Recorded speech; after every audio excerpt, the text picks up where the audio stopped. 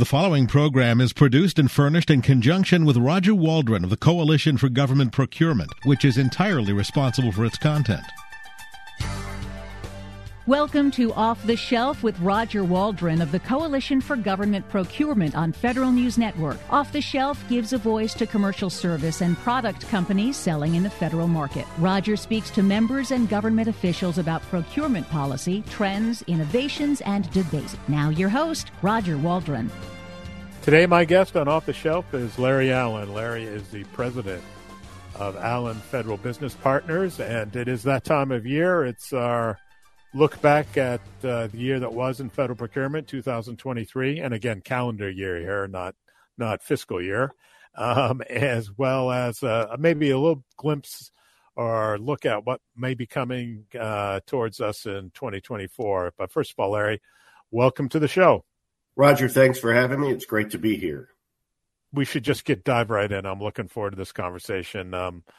You are never want for a view on federal procurement and what's going on. And, of course, I think we should start with GSA. A lot of significant things took place this year with regard to the Federal Acquisition Service at GSA. And I'm going to get your take on it as we look back to 2023. And I guess the most recent thing that was announced, and actually implementation is going to take a while, obviously, for something like a reorganization of a 3,000 or more person entity. But GSA and FAS did actually execute a reorganization, announce it, and have rearranged the boxes a bit throughout the organization, and is in the process of moving forward with that. And I'd like to get your take on it. Roger, it is significant. As you and I both know, this is not the first time that GSA attempted to reform and recalibrate the Federal Acquisition Service. You chose your words carefully there, Larry. That's great. Reorganize, recalibrate the Federal Acquisition Service. It is, however, the first time they've ever really been able to move forward with implementation. So kudos to the outgoing Commissioner, Sonny Hashmi, and his team for actually being able to pull this off. Right now, as we're putting this show together, Roger, I think that not all the dust has settled yet on this reorganization. We still have a lot of people inside the Federal Acquisition Service who I think are going to be changing chairs, changing viewpoints before everything is settled. But so far, I have to give the reorganization some credit, because I think the idea is to have FAS be one organization as opposed to one central organization with lots of regionally based satellites. And we kind of have seen this already a little bit, particularly in the professional services portfolio, where there are people throughout the country who work on professional services, whereas maybe 15 years ago, most of the people who did that work were resident in Washington State. So I'm very optimistic about this reorganization. Hopefully it will bring continuity of operations that the FAS leadership wants it to bring, and gives the organization some more flexibility to handle workflow and things of that nature. So while I don't think we can put a complete final grade in there yet, Roger, so far so good. Yeah, I guess, one of the things I'd like you to talk about a little bit is just and you touched on it, the breaking down of the regional structure, sort of that stovepipe. I like your term satellites around the Earth, or let's say planets around the moon. I don't know, just in terms of what the regions were. They were kind of cosmic, I guess. But to me, that's one of the biggest, most profound changes with regard to the organization, breaking down that management reporting structure so that now there's a clear line of accountability in terms of how, business operations are conducted. Right. And I think that accountability is key. Everybody wants to be innovative and be customer centric, but there also has to be some commonality. One of the goals of the Federal Acquisition Service over the past year was to make it, quote, dead easy, end quote, to do business with FAS. And that's something that the coalition has talked a lot about as well, Roger, I know. And it can be difficult for a customer or even a contractor to figure out what region they're supposed to go to for a specific service, whether it's a contracting service or an assisted acquisition service. The way the reorganization is structured, particularly in regard to assisted acquisitions, it makes it very clear where you should be going, at least for new business. Of course, that means that there's some challenges maybe in terms of forging new relationships. But again, I don't know that it's going to be all new relationships, because a lot of people are shifting into the areas where they are more comfortable inside GSA. So that means that even if you're not in the same regional structure, you may still be interacting with the same person at GSA, which is a good thing. But at a minimum, you've got the organization really all on the same page in the book, and that's important. Different regions, they all move at their own pace. They don't all do exactly the same thing, but there does need to be that continuity of operations that the centralization can bring in. Yeah, and another thing I wanted to get your take on is the assisted acquisition service, and it's moving to these apexes, which are, it's no longer a regional structure; it's a client-focused structure. So one of the units will focus on Department of Army, another on Navy, another on OSD, another on civilian agencies. What's your take on that restructuring, kind of away from the regional structure there as well? Well, Roger, I think that it's based in a good thing. It's based in making it easier to do business with GSA's assisted acquisition offices. If you're in the Army, you have a clear place to go. If you're in a civilian agency, you have a clear place to go. I think it's going to be a while, though, before we actually see all of these changes come to fruition. For starters, there are existing projects that the legacy organizations are going to continue to handle, and they should, because they're projects that are already underway, maybe procurements that are already out. But even beyond that, I think we're going to find some things in pipelines that stay in the areas that originally originated those pipelines. So I think it's going to be really interesting to see what happens in assisted acquisitions in 2024 and 2025.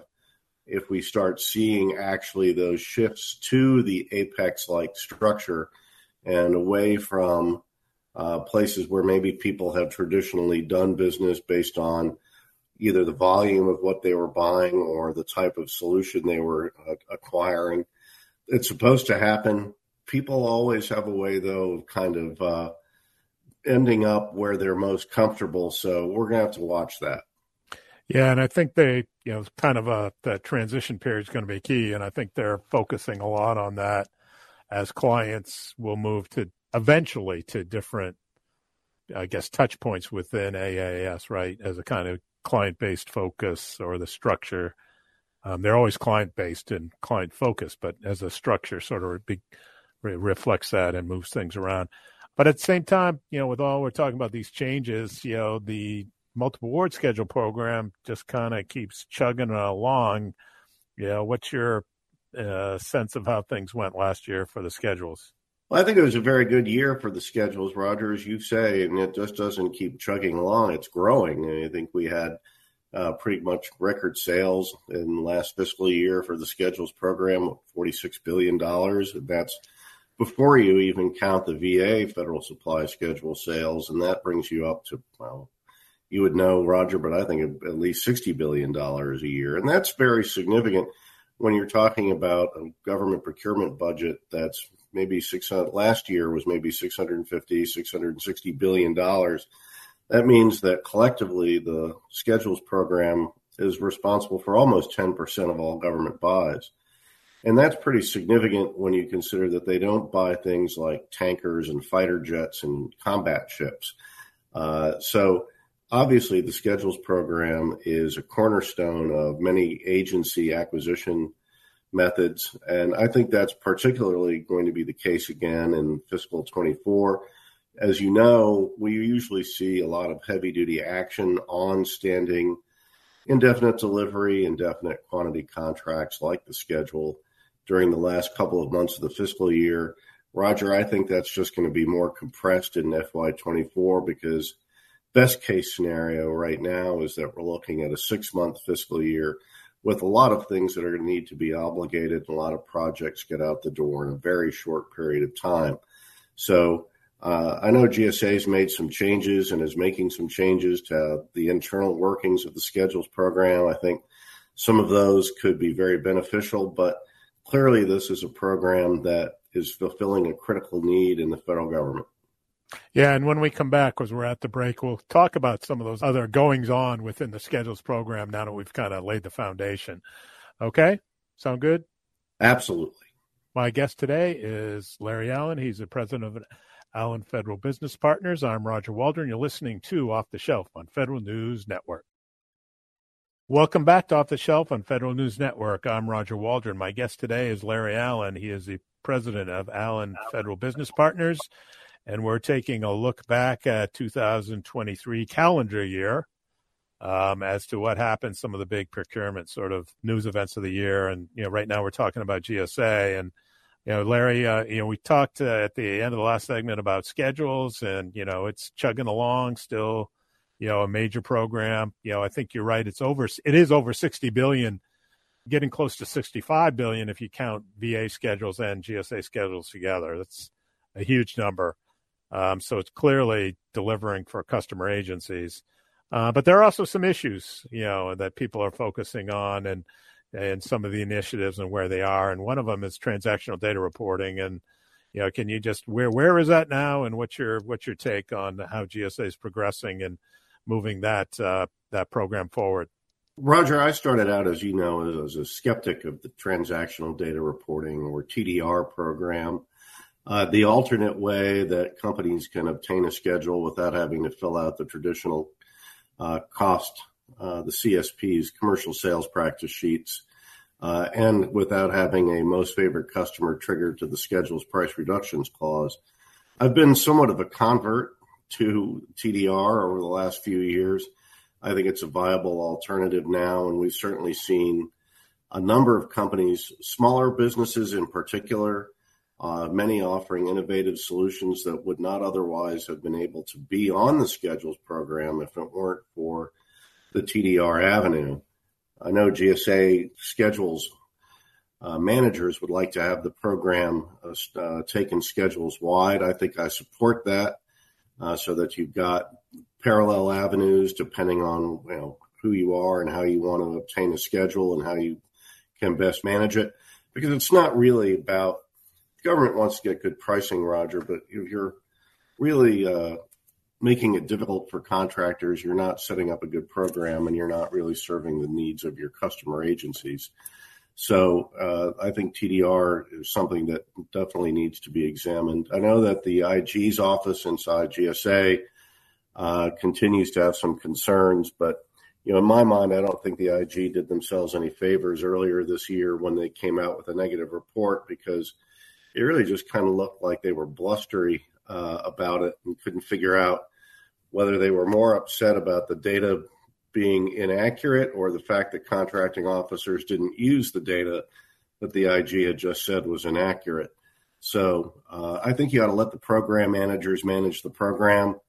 We don't want to have the IG as the co-program director in the schedules world. You and I have both seen how that kind of plays out at the VA, and I think it makes it much more difficult for companies on that side of the schedules program.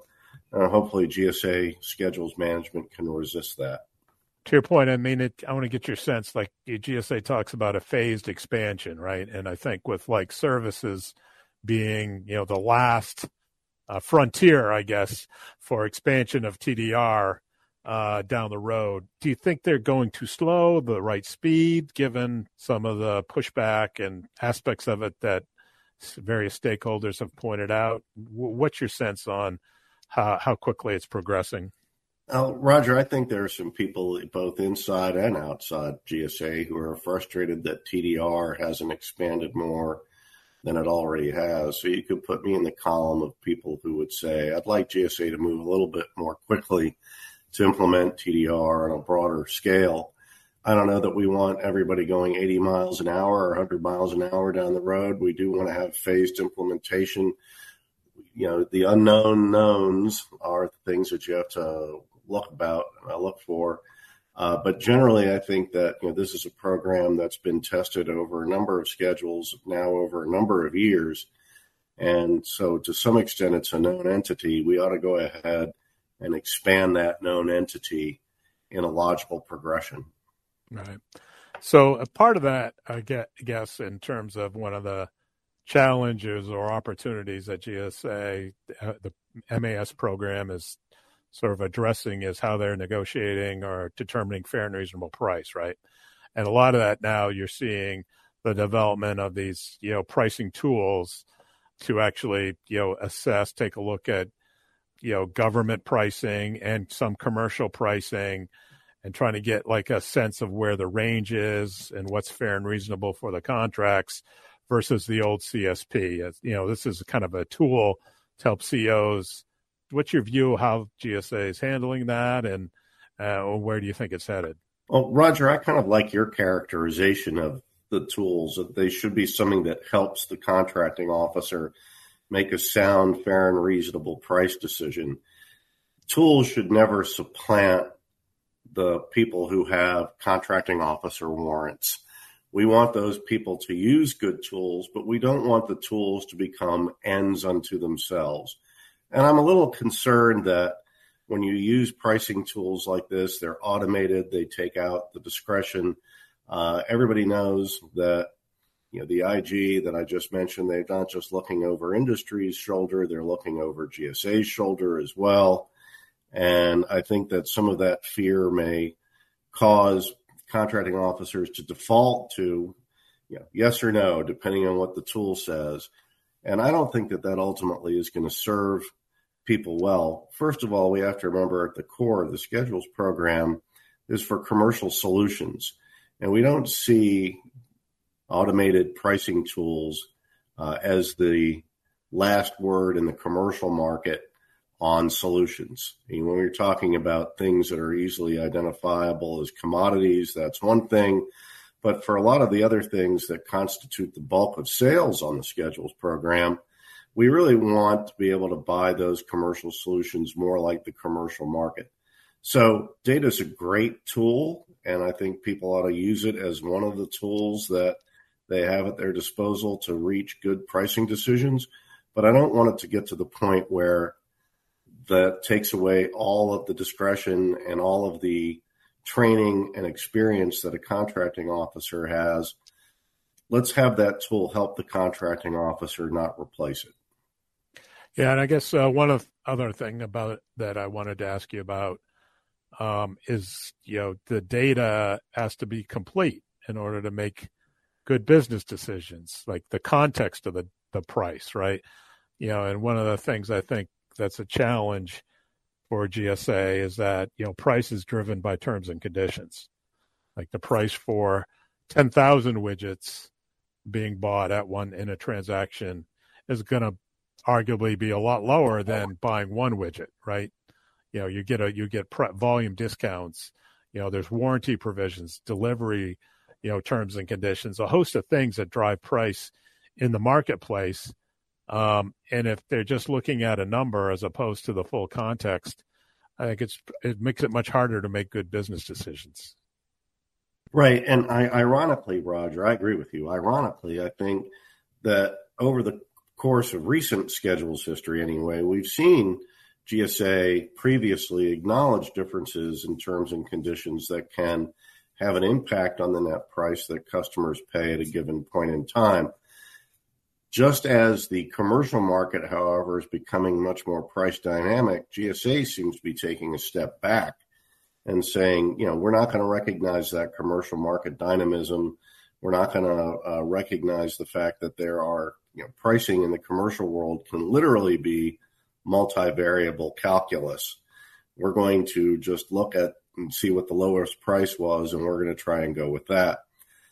That's not in the government's best interest because it's going to restrict competition, Roger. It's going to make the schedules program less of a good business path for companies, particularly small businesses, to conduct business through. And it's not good for industry because industry sees that. They know they're going to get penalized for being good and competitive companies in the commercial market or even with other government customers, that could have an impact on their pricing or on their decision to participate in the schedules program in the first place. Right. I mean, the context here, obviously, in part, is the idea that price is driven at the task order level as well. The best value dynamic where, agencies compete their specific requirements at the order level, and that order level price for 10,000 widgets does not equate to a contract level price that's merely a guaranteed minimum of $2,500 over 20 years, right? And the opportunity to compete. Well, and that's an excellent point. I was talking a moment ago about commercial practices for commercial items, right? So just in the schedules program at the task order level, just as commercial companies are going to be able to get the benefit of a good price given timing, quantity, other market factors, so too are federal agencies going to be able to take advantage of those same market dynamics because the price really does get determined at the task order level, as you said. So I think there has to be that understanding that commercial market dynamics are alive and well in federal acquisition, but they're alive and well at the task order level. And, companies are going to be competitive and offer those good discounts when markets dictate whether we're talking about the commercial market or the federal market. Right, and that's more efficient. I mean, it's definitely a more efficient approach. And Larry, we're up on the break, but when we come back, we'll finish up on GSA or maybe the schedules program and just touch on, there's a legislative proposal out there that I think significant, maybe a little bit of systems, and then just finish up with regard to Sonny Hashmi's departure and his legacy at GSA. Then we can turn to some of the government-wide kind of things that happened last year. My guest today is Larry Allen. He's the president of Allen Federal Business Partners. I'm Roger Waldron. You're listening to Off the Shelf on Federal News Network.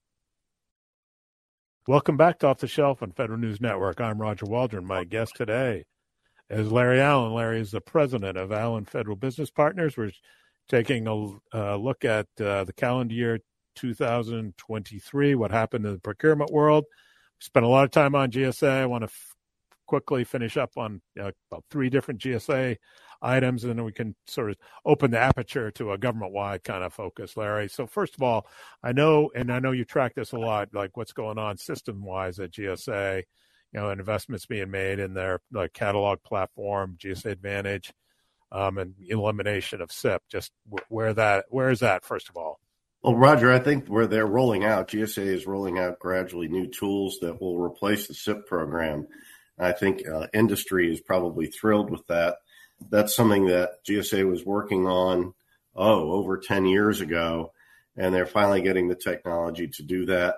The idea, I think the bottom line takeaway for contractors, Roger, is if you're on the schedules program, GSA expects you to have updated, dynamic, current GSA Advantage listings, and you do yourself no favors if you don't have that. You can run the risk of having your contract canceled. So go out and use those new tools. Right. It's going to be evolution or revolutionary change in a certain sense for GSA to move away from SIP after all these years as the platform to load data. Another issue, just real quickly, I want to get your take.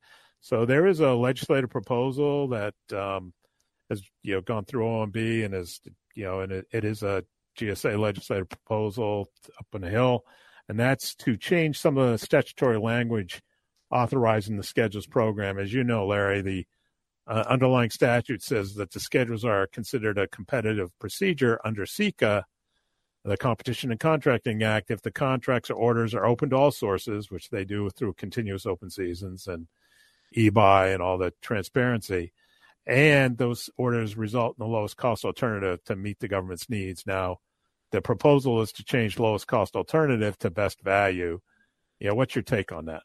Roger, I think this is a good change. I give kudos to GSA, particularly Jeff Kosis and the acquisition policy team for devising this. I think traditionally the CICA language on lowest overall cost alternative has always been properly read to understand starting a new procurement from scratch, lowering your acquisition overhead, things like that. Total acquisition cost kind of thing. Right. But I think that as we go through time, some of that background and context has been lost. And you've had people maybe internally in GSA and outside of GSA saying, well, this isn't the lowest overall price. Well, that's not what the SECA says. It says cost alternative. So I think that this removes some ambiguity, still keeps the core intention of the original SECA language for the schedules program intact, and hope that Congress will act on it quickly. Right. Well, you know what? Best value, what is a fundamental element of best value? It is price, but best value makes it clear that it's lots of other things as well.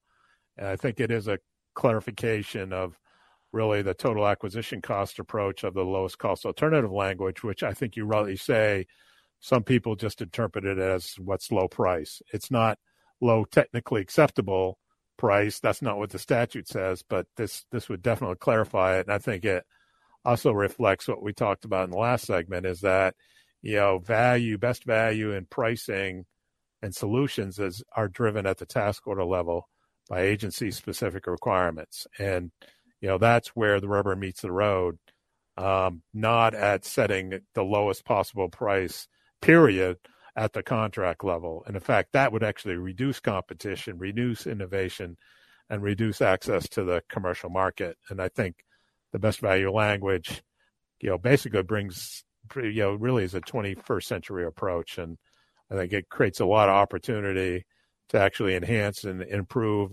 and deliver even greater customer agency support over time.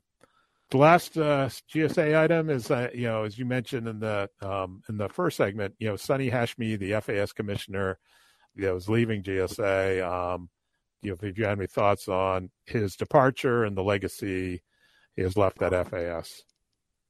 Well, Roger, Sonny came from a technology background, as you know, CIO previous to being the commissioner, at least in terms of his federal service. But he always had a lot of energy, always has a lot of energy when I've ever dealt with him on big strategic plan issues. As commissioner, he was able to, I think, pick up a lot of the work that was begun that's not particularly glamorous, but important to the running of all of GSA's acquisition programs in terms of updating and improving their internal automation systems. He's also shepherded the reorganization of FAS that you and I talked about. He may not have been a detail-oriented commissioner, but he had people for that, frankly. So, from a strategic planning level, from a visionary level, and certainly somebody who was willing to sit down and listen to what industry had to say, I'll give him good marks. It'll be interesting to see what happens. FAS, I think Roger is going to be in very good hands with Tom Howder, who's, acting now as the commissioner, or will be acting at the end of the year.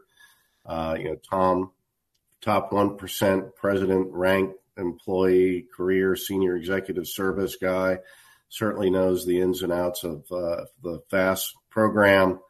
As you know, that position as a commissioner can go either way. It can be a political, it can be a careerist. For the bulk of our careers, Roger, it's been a careerist position, but lately the pendulum swung back. So I don't know at this time in the Biden administration if we can expect to see a nominee or anything like that. But regardless, I think, Sonny really kind of put FAS on a new platform to march along in the 21st century. So kudos to him. And I think Tom and his team will be there to carry it through. Yeah, I think your point's well taken. When you think about the bones, the structure of FAS, whether it's systems or just the management organization, the changes, the progress that's been made in both those areas are significant and positions FAS very well for the future moving forward. And that's to credit to Sonny and his team and their vision and the implementation. So moving forward. But let's turn to we got about 2 minutes left in this segment. We can start some government-wide sort of thoughts. And the first one that I wanted to get your take on is just the recent announcement from OFPP and OMB of the Better Contracting Initiative, and sort of your thoughts on what they're focusing on and what it means for government and industry? Well, Roger, I think the Better Contracting Initiative is interesting for a number of things. One is the timing. We're pretty much 3 years into the president's term right now. You have to wonder how much momentum there's going to be from a political standpoint to implement this across all federal agencies. This is usually the type of thing you would expect to see in the first half of a presidential term. So, we'll have to see how that plays out. The other macro issue is the delineation between some of the strategic plans from the Better Contracting Initiative, like enterprise-wide software licensing, versus small business market participation, which has also been a hallmark of this administration's acquisition strategy. Those two seem to be in conflict with each other, Roger, and I'm kind of wondering how it's going to play out and how that's going to impact decisions at the line level, price, enterprise-wide versus small business and other socioeconomic goals. There's going to be something to unpack there. Yeah, it'd be interesting. And we are, to your point, we're up on the break, Larry. So when we come back, we'll continue to take a look government-wide at what's going on and continue our conversation. Maybe we'll go to sort of the GWACs and the tail, of the tape with regard to NASA SOUP, COSP4, Alliant 3 just issued another draft, Ascend BPA, those kind of these government-wide things that impact everybody. My guest today is Larry Allen. He's the president of Allen Federal Business Partners. I'm Roger Waldron, and you're listening to Off the Shelf on Federal News Network. Welcome back to Off the Shelf on Federal News Network. I'm Roger Waldron. My guest today is Larry Allen. Larry is the president of Allen Federal Business Partners, and we're talking about 2023, the year in review. Hey, Larry, just before we go to, like I mentioned, the GWACs, NASA SOUP, COSP, SP4, Alliance out there, Polaris is out there. There's a lot going on last year that's going to go into this year. Just a real quick thought, the first prong on the Better Contract Initiative, again, is that use of data and using data across agencies to make better buying decisions. Again, I think data contexts can be critical to that in terms of executing and making sound business decisions. Roger, right. And I think there's a tendency in government to always want to collect more data. And I think one of the questions we want to ask ourselves is government making good use of the data it already collects? It's not so much the data you collect, it's how you make the use of it. Are you giving the acquisition professionals the time they need to analyze and make use of the data within that proper context that you're talking about? Are you using the data and its richness to look beyond the bottom line, or are you just looking at the end of the spreadsheet?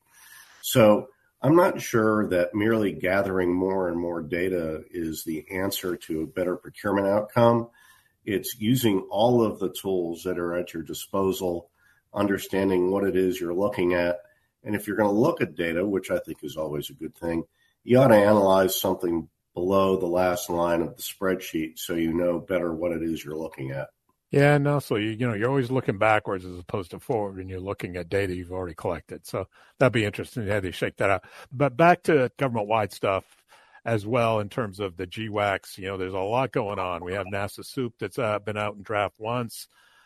We have Polaris that's ongoing back on in terms of the procurement. We have COSP4, which has been through the ringer a few times on protest, and I think his award may be coming up soon. You got an Alliant draft RFP that it's out there. That you got people asking about, Ascend BPA for cloud services off the schedule and where that's coming.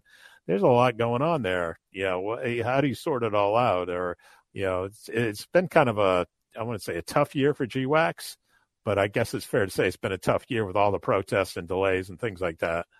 Roger, it has been a tough year for getting new GWACs up and running. Polaris, probably one of the leading candidates, along with CIOSP4. That program alone from NIH was responsible for a discernible upward trend line on contract protests at GAO this year, kind of on its own reversing a year-on-year trend towards lower protest actions. And then we've seen some on Polaris, which of course itself was born of protests that sunk the Alliant 2 small business program. Hopefully we'll find this year we turn to awards. Ironically, as soon as NIH gets CIO-SP4 awarded, they're going to have to get the product-based program, CIO-CS, back on track. That's going to be coming up for recompete over the next year or so. So it never ends. But I think all of this, actually, why are we doing this? Why do we do this? Well, we do this because once you get the contracts in place, they're amazingly efficient and popular ways for the government to buy a wide variety of services and products from pre-competed contractors who've already been vetted to be responsible and responsive. So it takes a while to put these contracts together and a lot of money, and frankly, more than it should. But once they're up and in place, they are efficient and favored ways to do government acquisition. You and I have seen statistics, Roger, that show, depending on what it is you're buying, government makes over 50% of its acquisitions in certain market segments from GWAC and indefinite delivery, indefinite quantity contracts. There's a reason for that. It's that once they're up and running, they work. So hopefully we'll see Alliant 3, which has a very short time frame to get up and running. We'll see that proceed. Hopefully we'll get Oasis Plus awarded, another big GSA, GWAC coming up. And I would urge people to remember, you can kill the goose that lays the golden egg. So while you certainly have the right to protest, I'm not a big supporter of frivolous protests. And if government acquisition shops tell you that this contract is not meant for new market participants, go ahead and take them at their word. There are plenty of other ways to do business with the government. Yeah, we will see how those shake out. And I will say, in the case of all these programs, they're pretty open and transparent, providing a lot of opportunity to review drafts and provide feedback on their acquisition strategies. I think it's a positive thing. But one of the things all these contracts are going to be sort of implementing through the years, perhaps, is cybersecurity, evolving cybersecurity requirements. And if I could say anything, like 2023 begins the year of cybersecurity that's going to go all through 2024 and actually beyond that in terms of implementing, whether it's CMMC, SBOM, software bill of materials, software attestation. There's new FAR clauses that are in the process of public comment. Boil it down, like from a fundamental perspective, cybersecurity is, and in your take on its increasing importance. Roger, cybersecurity in terms of being a government contractor is just foundational now. You have to have cybersecurity capabilities. You have to understand what the requirements are for different levels of government business. But at any level, you're going to have to show that you have at least basic cybersecurity features baked into your company's operations, that you meet minimum standards on how you ensure that you have a secure organization for how you deal with breaches, what the notification requirements are, things like that. You're going to have your cyber house in order if you want to do business with the government.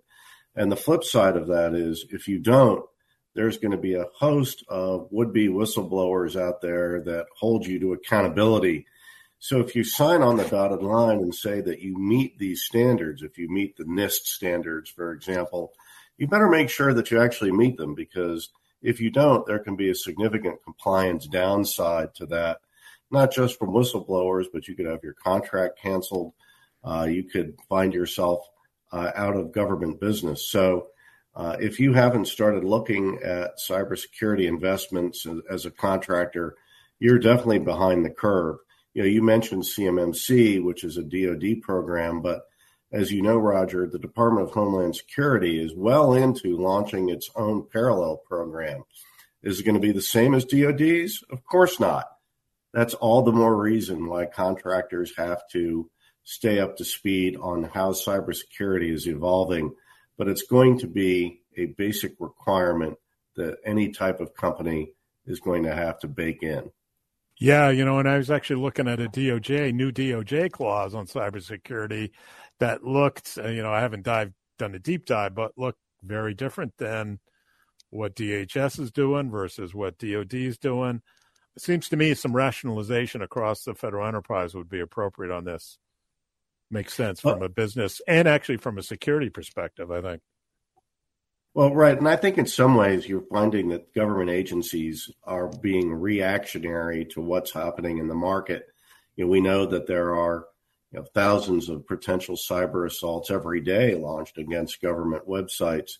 So it's not surprising that they're going to go out and try to forestall bad things from happening, but they're doing it in a very piecemeal approach. Hopefully, we'll be able to harmonize those at some level. Congress could get involved. I'm not sure if that's needed. Congress doesn't necessarily have the most precision when it comes to this type of thing, but there does need to be some harmonization across the board so that contractors know what they have to do and they are getting consistent guidance from agencies regardless of who they're doing business with. Yeah, couldn't agree more. And I guess the last quick comment, let's say we got 35 seconds left and it's too big a topic to even, we could do a whole show on the budget. What's in your crystal ball? What's going to happen? We're going to have a year-long continuing resolution. What do you see happening? Roger, I'm hopeful that we're not going to have a year-long continuing resolution, particularly for the Department of Defense. I'm hopeful that we're not going to see government shutdowns in the end of January, the beginning of February. But as we do this right now, I am not overly optimistic. I think we have more of a chance for at least part of the government operating on a year-long CR than we have in quite some time. And if you're a contractor or a government agency, you definitely want to see what's coming out of Capitol Hill and follow it closely in January and February. Yeah, and that continuing resolution sequestration, that has a huge impact on making investments for the future. And I specifically think about the Department of Defense and warfighter capability. When you're just funding operations at a level that's consistent with the previous year, you're not investing in capability. So I'm interested to see how that plays out. Right. You're not investing in capability, and you're not arguably doing the best job you could to meet needs as they exist today. Yeah. So anyway, Larry, on that pleasant note, I guess we'll end the show. And we can look at what's going on 2024. I'll have you back, in real time when things are actually, whether it's the cyber rules or whatever. Thanks for being on the show, Larry. Roger, absolutely. And of course, I think both you and I know, roll tide. Hey, it's roll tide. Yes. Big game coming up. We are Tide parents, right? That's so we it's are. Roll Tide roll. So anyway, have a great holiday, and I'll see you in the new year. My guest today has been Larry Allen. He is the president of Allen Federal Business Partners. I'm Roger Waldron, and you've been listening to Off the Shelf on Federal News Network. You've been listening to Off the Shelf with Roger Waldron of the Coalition for Government Procurement on Federal News Network. Tune in Tuesday mornings at 11 or subscribe to this show on iTunes or Podcast One.